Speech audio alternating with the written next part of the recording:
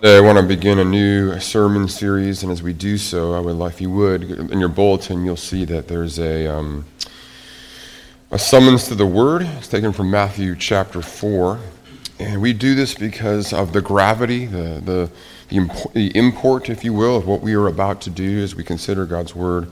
So let's read and heed these words together. The summons. Jesus said, "It is written, man shall not live on bread alone, but on every word that comes from the mouth of God." Let's pray together. Heavenly Father, may the words of my mouth and the meditations of all of our hearts be pleasing in your sight, O Lord, our rock and our Redeemer. We pray in Jesus' name. Amen. Well, again, I want to start a series this Sunday called Redeeming the Routine. Now, I don't know how many of you, when you think of the routine, what comes to your mind. For many of us, the routine is simply boring. It's just a sense of boredom. We wake up, we shower, we put on your clothes on, and we eat breakfast, and you just kind of go through it somewhat like a zombie. You just kind of go through this process, waiting for something, hoping something important will happen in life. I don't know how many of you are familiar with Calvin and Hobbes. Are you able to put that up on the screen? My family and I, through the lockdown, have been rediscovering Calvin and Hobbes. We have a number of books, and there's I don't know how well you can, it's a little bit blurry, but hopefully you can see that Calvin is getting out of bed here. And he says, every day it's the same old thing. Go ahead, to the next slide. And he says, but not today. So he's taking off his pajamas. He's going to do something different today. He's going to do something new, unprecedented. Go ahead into the next slide. I don't know if you can see that or not, but he's decided to not bother with any clothes today and head out the door. And you can see his mother, who is trying to catch him. Go to the next slide there. He says, everybody's a slave to routine, right? There's this sense that, boy, we have to do this thing every single day. Thank you. Thanks, Ron. Our routine can feel very boring. It seems that our lives are doomed to the mundane, to the routine. But I want to ask you a question. And maybe for some of you, this may not be true, but I want to just at least consider this question. Think back to when you were a child. And again, I realize this won't work for everyone, but think about this. From your childhood, what were your fondest memories of being with your parents?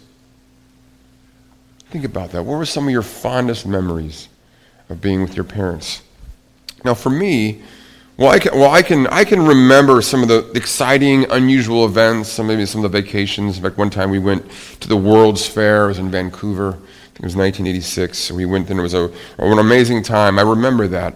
But on the whole, I remember the routine things that I did with my parents. I can remember very like it was yesterday. I can remember the routine of getting groceries with my mother. We'd be in our car as a Ford Bronco. She would have the AM radio on, playing the oldies, from the 50s and 60s, and she would be singing, and I'd be singing along with her as best as I could. We would be going up and down the aisle at the grocery store. Often I was hanging on the grocery cart. And I remember the ways that we would do that. We would come home, and I would help her fold the paper bags and put them away into their proper place. I simply loved doing that with my mom. I can remember even when I was younger, when I was probably 2-3 years old, and my mom would be doing the laundry, and the dryer would go off. The sound that indicates that the clothes are dry. And my mom would go to the dryer, and she would open it up, and she'd put a laundry hamper or a bin right there to empty out all of the nice, warm, clean laundry. And I, at the age of 3 or so, would come and simply dive into the laundry bin, because it was warm, especially when it was cold. We would climb all these warm clothes, and then as she would sit there at the laundry, she'd grab each piece of clothing, and I would actually grab it, and I would lift it up to her, and I was just helping her to do the laundry and to fold it. Those simple memories, those routine memories, are something really beautiful. You remember those, and they're there. They're something sacred, something beautiful to them. I can remember going to church every Sunday, singing songs, sitting in the pew, sitting there dying of starvation as the preacher would go on and on and on and on, right? And then finally getting home, and as a family, we'd all eat lunch together. It was either we either had chili or we had hot dogs every Sunday after church. something simple that mom could just make real quick. I remember shoveling snow with my dad and my older brother. We lived in Montana, and the winters were longer, and we would have plenty of snow. And I remember not enjoying that at all, but what's so amazing, looking back at it, a sense of like enjoyment, a sense of intimacy, a sense of beauty. Why do we remember these things? Why do we remember the routine? And even more than that, why do we remember them so fondly? It's just laundry. It's just groceries. It's just snow. Why do we remember these things so fondly? There's a wonderful children's book that we have in our home. It's called The Friday Nights of Nana. And it's narrated by a woman recounting her childhood experience of spending Fridays with her Jewish grandmother as they would prepare for the family's Sabbath meal that evening. And it's a beautiful, beautiful story. And that story, in some ways, helps us get to what is going on here. What is it that's sacred here in the routine? Because, see, of course, this is a Jewish family, and they are doing something that they have done for how long? Centuries, really millennia. This notion of preparing a Sabbath meal, of entering into not merely routine. Are you ready for this? Entering into ritual. Into ritual. See, here in that story, the Friday Nights of Nana, we see something very important happening. Routine is being combined with ritual. Schedule is being combined with story. See, this is key I want you to see for this whole series. The scriptures use the daily routine, various aspects of the daily routine, to describe divine redemption. Let me say that again. The scriptures take aspects of our daily routine of everything from just waking up in the morning to eating to cleaning. They take these everyday routine activities and they use them to describe redemption, to describe the story of God saving the world. From sleeping to waking to bathing to eating to drinking and commuting, even despite all the massive cultural divide between the ancient Near East and our modern Western world, the Bible infuses the mundane with meaning. It infuses our schedule with his story so that the routine is combined with ritual. And this morning, I want to do one thing. I want to relate our routine to real life. I want to relate our everyday life to all that's going on in our world every day. See, here's the thing about life, gang. I don't care what your background is, what your ideology, what your religion is. Every single one of us knows two things about life. One, that life is incredibly beautiful. Just so beautiful. I so appreciated Jim's prayer, just celebrating the beauty, the wonder of our world. There's so much dignity to humanity, so much wonder to the world we live in. Who can deny that? And yet at the same time, we live in a world that is so dark, so ugly. Humanity is not only dignified, we are depraved. In this world, in real life, there are oceans of both beauty and brutality. And it leads us to ask a question. How will I live my life, my daily life? How will I live my routine in light of these two realities of dignity and depravity, of beauty and brutality? How will I live my life? See, in my daily routine, will I ignore the brutal? Will I escape into what is pleasurable? Will I simply only think about what is beautiful, what is lovely, what is great, and just ignore all the hardship, all the pain? Will that be my daily routine? Or will I be overcome by all that is brutal, all that is dark, all that is painful, and overlook all that is beautiful? How will I keep these things in balance? How will I keep these things in order in my daily routine? See, it's so easy to get out of order, right? To just simply become a hedonist and only focus on what is pleasing, what is pleasurable, what is enjoyable, and just ignore all of the injustice, all the hardship. But it's also easy to get out of order in the other way, that all we do is read the news, all we are is overwhelmed, we're depressed, we're discouraged, we're cynical, and nothing seems to change. And again, both of those things can impact our daily routine in a major way. And this morning I want to speak to, especially to those of you who are young. How are you going to live your daily lives? Think about it. As you think about your future, what are you going to do with all the beauty in life? What are you going to do with all the brutality around us? What are we going to do about that? Well, the book of Ecclesiastes has a beautiful answer to that. An answer that may well surprise each and every one of us. In fact, it's an answer that may well make us parents somewhat, what's the word? Sort of a swiggle on our chairs a little bit. It's amazing what the author of Ecclesiastes has to say to young persons about this idea of the daily routine. The author of Ecclesiastes, as we'll see here, he actually says that in our routine, we are to do two things.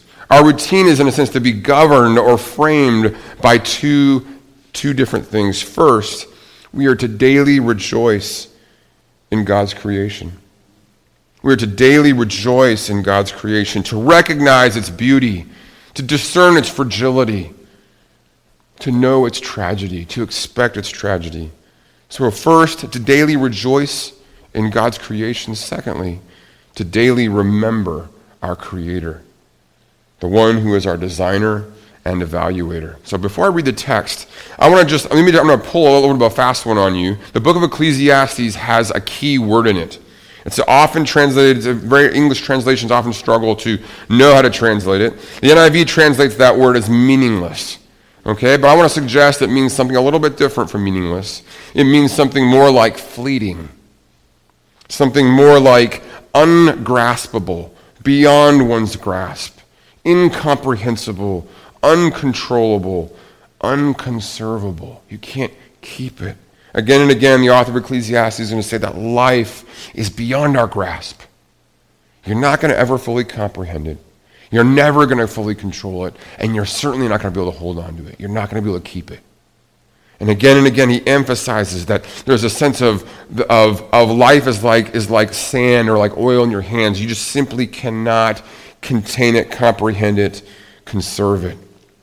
So with that in mind, when we go to read our text, when we come to that word, I'm going to translate it a little bit differently. So this is, hear now the word of the Lord. This is taken from Ecclesiastes chapter 11. I'm going to read into chapter 12. I'm going to start a little early in chapter 11 at verse 7. Hear now the word of the Lord. Light is sweet, and it pleases the eyes to see the sun. However many years anyone may live, let them enjoy them all. But let them remember the days of darkness, for there will be many. Everything to come cannot be grasped, cannot be comprehended, it cannot be controlled. You who are young, be happy while you are young, and let your heart give you joy in the days of your youth. Follow the ways of your heart, and whatever your eyes see. Now the NIV says but, and I think it would rather translate it and know that for all these things God will bring you into judgment. Verse 10, so then banish anxiety from your heart and cast off the troubles of your body. For youth and vigor cannot be conserved. They cannot be kept. They cannot be grasped. Chapter 12, verse 1. Remember your Creator in the days of your youth, before the days of trouble come and the years approach, when you will say, I find no pleasure in them. Before the sun, the light, and the moon, and the stars grow dark, and the clouds return after the rain. When the keepers of the house tremble, and the strong men stoop. When the grinders cease because they are few, and those looking through the windows grow dim. When the doors to the street are closed, and the sound of grinding fades. When people rise up at the sound of birds, but all their songs grow faint. When people are afraid of heights and of dangers in the streets. When the almond tree blossoms, and the grasshopper drags itself along, and desire no longer is stirred.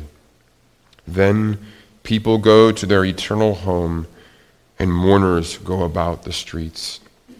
Remember him before the silver cord is severed and the golden bowl is broken, before the pitcher is shattered at the spring and the wheel broken at the well, and the dust returns to the ground it came from, and the spirit returns to God who gave it. Ungraspable, beyond comprehension, beyond understanding, beyond conservation, says the teacher. Everything is beyond one's grasp. The word of the Lord. So in the face of real life, in the midst of all its beauty and of all its brutality, how are we to go about our routines, our daily lives? Again, what I love about the answer that is given here in Ecclesiastes is that it is so candid. It is so real. It is so honest. That's what any good parent is with their child. They're honest. There's a sense of candor. They're not hiding either. They're not afraid of the beauty of the world. They're not afraid of the goodness of the world, that somehow it will lead their child astray. Nor are they afraid of the depravity, the darkness of the world, trying to hide their child from it. There's just a beautiful message here where the author is so, again, very candid, very honest. And he says, first and foremost, in the midst of daily life, we are to rejoice in God's creation. Or to rejoice in God's creation. Look at chapter 11, verses 7 through 10. He says, light is sweet, and it pleases the eyes to see the sun. He's saying in verse 7, he says, it is good to be alive. Here, light, so often in the Old Testament, in the Bible in general, light is symbolic of life. He's saying life is sweet. And then this idea of seeing, to be alive is to be one who sees. When people die, they no longer see. And it says, and it pleases the eyes to see the sun. He says it's good to be alive. There's, in the midst of, if you've read Ecclesiastes up to these first 10 chapters, he has discovered all the hardships, the challenges, the difficulties of life. So he's not being naive. It's not as though he doesn't know how hard it is. He says even in the midst of it being as hard as it is, life is still good. It is good to be alive. And then he says, throughout life, rejoice, recognizing all that is beautiful. Verse 8, however many years anyone may live, let them enjoy them all. Isn't that amazing? Some people, they hear that and think, is that really in the Bible? In our daily routines, brothers and sisters, God is calling us to enjoy his world, to enjoy the world of its creation. Again, I so appreciated Jim's prayer. Just this notion of looking around us, stopping and enjoying the world around us, enjoying one another, enjoying food, enjoying drink, enjoying our work. So this notion, first and foremost, is to rejoice in God's creation, recognizing its beauty. But again, look at verse 8, but also its tragedy. But let them remember the days of darkness, for there will be many. He's saying it is good to be alive and to enjoy life. But understand this, we are to be ready to prepare for tragedy. So it's neither some sort of hedonistic escapism, but nor is it merely a cynicism that just is overcome. It's, I am going to enjoy this day. No matter what is going on in this world, I am going to enjoy my life today. But I'm also going to recognize that this isn't going to last forever. That the days of darkness will be many. That they are coming. And at the end of the day, none of this, I can't hold on to any of it. He says at the end of verse 8, everything to come cannot be grasped. It won't be comprehended. You won't understand it. You won't be able to control it. And you certainly won't be able to keep it. So he continues in verse 9, you who are young, this is the advice to young men and women, especially young men, you who are young, be happy while you are young, and let your heart give you joy in the days of your youth. He says, rejoice, recognize the joy, the wonder of being young, of being youthful. He says, revel in that, enjoy it while it lasts. There's nothing wrong with that whatsoever. He says, follow the ways of your heart, verse 9, and whatever your eyes see. Listen to this, young persons especially. It is so good to ask this question. What do I enjoy? What do I enjoy? What energizes me? What makes me passionate? Because that is from the Lord. It is from God. And it's unique to the specific person. It is from him. He is your, as we're going to see, he is your maker. And he is the one who gives us passions and a heart for this or that activity or this or that occupation or this or that concern, that cause. And we are to say, he exhorts us to listen to our hearts and to follow the ways, I love that phrase, follow the ways of your heart and whatever your eyes see. And then he couches it in the context of one who is our creator, of one who is our evaluator. He says, and know that for all these things God will bring you into judgment. In the NIV translation there, it sounds quite negative. It's like God's going to judge you. It's like go do what you want, but then know that God's going to judge. That's what he's saying. He's saying follow your heart and know that God is the sole evaluator. It doesn't matter what anyone else thinks. All that you do will be weighed and evaluated, sifted by him. He's saying that your actions matter to God. That is so beautiful. It doesn't matter if anyone else thinks what you're doing is dumb. It doesn't matter if anyone else thinks, oh, you're just an electrician, you're just a plumber, you're just this, you're just whatever. Whatever it is you love to do it and do it with all your heart, not care what people think. He alone is your judge. He alone is your evaluator. Verse 10, so then, this is so beautiful, banish anxiety from your heart. Like, look, young people, don't try to figure it out. Don't try to figure life out. Don't worry. Don't be anxious. Just live each day. Enjoy the day. Don't be anxious. Just banish anxiety from your heart. Cast off troubles from your body. He's saying this. Don't let life stress you out. It's just not worth it. It's just not. You're never going to be able to figure it out. You'll never be able to control it. You'll never be able to grasp it. He says here, for youth and vigor cannot be grasped. That is, they can't be conserved or kept. There's a fragility there to life. And our daily routines should be framed by this idea of rejoicing in the creation, recognizing all of its beauty, recognizing its depravity, recognizing its fragility, that it is here and tomorrow it is gone. Let me give you an example of that. I've read a number of books for the last 5-6 years on race and racism.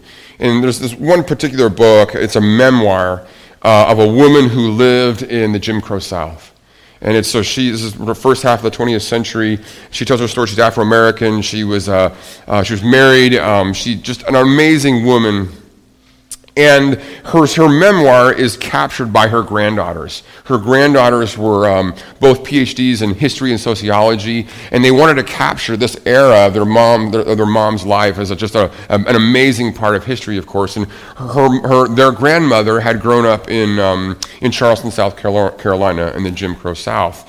And it's so interesting to read the granddaughters and how they describe their mom's experience. Listen to this. Here's her mother and their grandmother living in the Jim Crow South. And this is how they describe the memoir. Okay, so the granddaughters write, quote, matters of race and color are a permanent presence in our grandmother's memoir, without being her principal subject. Got that? In other words, think about it. Jim Crow South, you're Afro-American. Man, imagine how dominant that would be. But the idea is, no, in my mom's story, those things were there, but they weren't the principal subject. She continues, they are constituent to life, but they do not define life. Isn't that good? So, for example, my grandmother fondly remembers the details of her very fancy wedding, a black affair from beginning to end, but yet notices that curious white people from the neighborhood slipped into Wesley Church's gallery silently to behold the occasion's splendor. On the other hand, when she decided to go to Boston and to get her trousseau and she took the Clyde Line ship, she did not at first remember whether it was segregated or not. She didn't remember if the ship was segregated. Of course, was it segregated? Of course it was. But that wasn't part of her memory. It didn't define who she was. So here's this woman living in the Jim Crow South, and she knows that there's lots of days of darkness. She knows that she lives in a world that is so brutal. And yet her memoir is that she's a wonderful believer, a wonderful woman of God.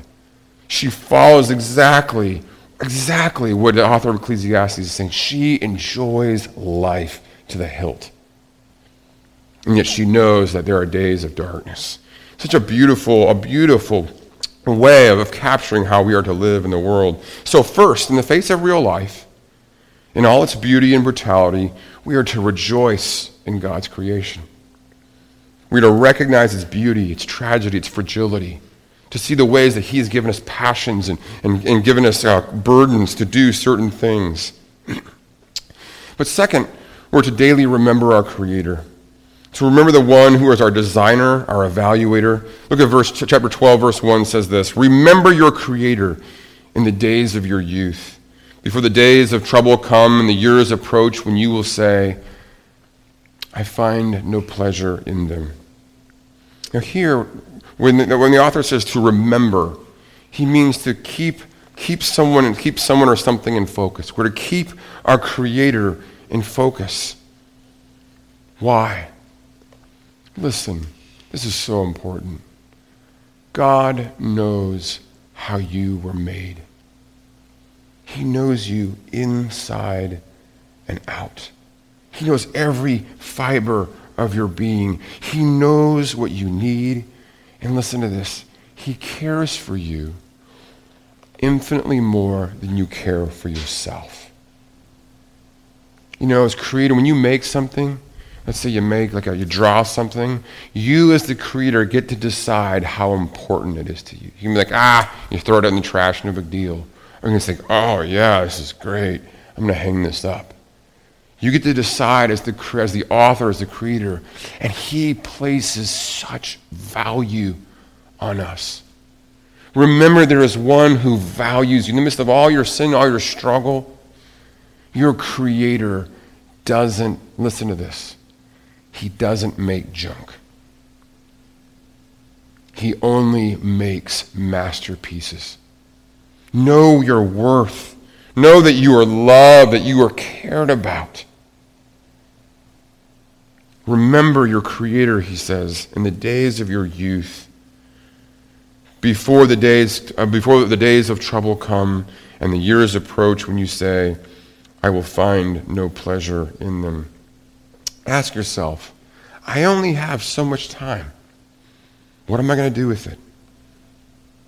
How should that inform my daily life? You know, I often just the YMCA just started opening up in sort of a modified way, and so I was going to work out there, and there were several other guys that I know from the gym, and we were all complaining because we just weren't as strong as we used to be. We were out of shape, and then as we were sitting there complaining and talking or whatever, a guy someone came by us, and he was in a wheelchair. That suddenly put the whole workout in a different perspective. Do you know what he would give to be able to get up and do what we're doing? Right? I mean, our time is so fleeting. Right? In fact, I looked away and I saw an elderly woman. She was on the treadmill walking slowly. And I realized, man, my life is so short. What will I do with my daily life? How will I shape it? I can think of, I think Harrison now, my son Harrison's a little over 3 months old. I think this is full confession, full disclosure here. I think I've changed his diaper maybe once or twice so far. And the one time I did it, I was complaining. And I was complaining because it got everywhere. And I was doing this right here, right? And in that moment, God, by his grace, he enabled me to remember that this is our last one. This is our last one. I won't ever have the opportunity to change diapers again. I won't have the opportunity to have a little 12-pound person in my house. The time is so short, it's so fleeting. And what follows in verses 2 through 8 is a powerful, sometimes enigmatic description of decline He says, remember your Creator in the days of your youth, before the days of trouble come and the years approach, and you'll say, I find no pleasure in them. And he talks about in verse 2, he gives this analogy of how at the end of our lives, our vision, our eyesight gets worse, and life just kind of grows dim. And the world as we know it ends. Before the sun, the light, and the moon, and the stars grow dark, and the clouds return after the rain. That phrase, the clouds return after the rain, is probably a reference to the agricultural cycle. It's the time of year. It would be like, if we would say it this way, before we enter into the autumn of our lives. It speaks of, verse 3, speaks of when the keepers of the house tremble. Speaking of, it's very common in the ancient world for the human body to be symbolized by a house, by a household. And here this is notion of a household in decline. The keepers of the house are getting old, they tremble, and those who were once strong men, they stoop, they bend over. When the grinders, perhaps the grinders might well be women or maidservants who are grinding, trying to make various kinds of bread products and agricultural products. And when the grinders cease because they are few, and those looking through the windows grow dim. That's possibly a reference to the women of prominence who don't have to work, and so they're simply looking through a window, but they themselves are getting old. Verse 4, when the doors to the street are closed and the sound of grinding fades, you can tell there's no longer much commerce in the house. Things are quieter. All the daily normal life, the routines of previous years, that's gone. And when people rise up at the sound of birds, but all their songs grow faint. In other words, as you get older, you don't get up as early. You rise up about the time when the birds start to sing, but you can't really hear them anymore. The songs grow faint because you're losing your hearing. Verse 5, when people are afraid of heights and of dangers in the streets, often as persons get older, there are more fears, more concerns, more anxieties. When the almond tree blossoms and the grasshopper drags itself along and desire no longer is stirred. Again, these are agricultural analogies that the almond tree is blossoms in the spring, and the spring, of course, being symbolic of youth. So that you've already blossomed. You've blossomed, you're past your prime, your years are over. The grasshopper drags itself along. It might well be a reference to the notion of a locust eating away at your whatever produce you have. And so much we go through life and realize how much is wasted, how much time is wasted, how much the locusts consume of our lives, and we never get it back. And then it says, and desire no longer is stirred. Most likely a reference to simply old age and the loss of the ability to engage in sexual intimacy. That at some point that routine, that marital routine will be lost and desire will no longer be stirred. And then, says the author of Ecclesiastes, then people go to their eternal home and mourners go about the streets.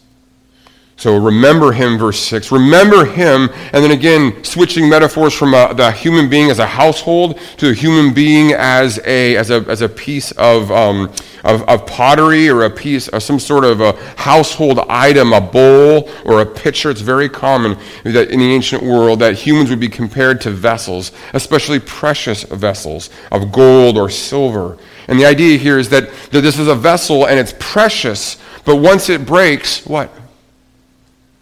It's broken. And that's it. Its use is gone. It has to be melted down.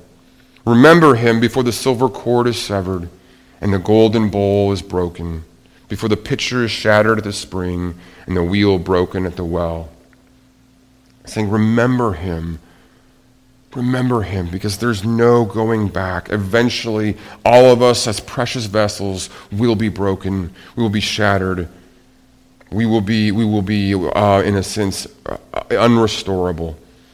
Verse 7, and the dust returns to the ground it came from, and the spirit returns to the God who gave it. So what does the author of Ecclesiastes have to say to us this morning? He says, in your daily routine, rejoice in the creation. Rejoice in it, in all of its beauty. in all of its tragedy. Recognize it, be ready for it, in all of its fragility. Follow the passions of your heart, the burdens, the longings that you have. Do that. That's from the Lord. He says, remember your Creator. Remember there is one who made you, who loves you, who knows you inside out, who knows what you need. Remember him in the days of your youth, before the days of darkness settle in. So let me conclude with Jesus. Jesus himself said these words, whoever hears these words of mine and puts them into practice is like the wise man who built his house upon the rock. Isn't that a beautiful phrase? That Jesus himself is our guide in the midst of the routine. Just as we open and we'll close, we're in Matthew 11. Jesus says, come to me, all you who are weary and burdened, I will give you rest. He says, take my yoke upon me. It's just such a beautiful phrase. It's the idea of a yoke.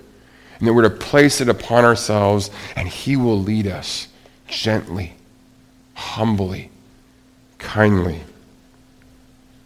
It's almost like, if we were to use a contemporary analogy, it would be like Jesus comes to us. Are you ready for this? He comes to us as almost like a personal trainer. He knows our unhealth. He knows that we need to get to be healthy. He's not going to demand that we do 1,000 pounds. He's not going to overwhelm us with immediate impossibilities. He's going to lead us gently, day by day, in a routine towards health. Let's pray together. Heavenly Father, Lord, Father, how easy it is, Father, to on the one hand simply refuse to enjoy life, to worry, to fear, Father, to grow cynical and jaded, and to blind ourselves to the beauty, the wonder of your creation. And Father, at the same time, how easy it is too often just to distract ourselves, to lose ourselves in simple pleasures, to lose sight of our responsibility to live and to love and to sacrifice. Father, I pray that for each and every one of us, our routines would be redeemed by the wisdom of your word. Father, I pray that you would give us a humility and a freedom to enjoy life, to live in the present, to live in the moment, to taste and see that you are good, to pause and to look around at our family and friends, brothers and sisters in the Lord, and to drink them in, to savor who you are and what you have done, to savor the beauty of this world. Father, I pray too that we would truly remember who you are, that we would live our lives before you as our Creator, our Redeemer, our Judge. We would live in the freedom knowing that your opinion and yours alone is the only one that matters. That you would free us. Father, please free us to pursue the burdens, the passions, the longings, the dreams that you have given to us.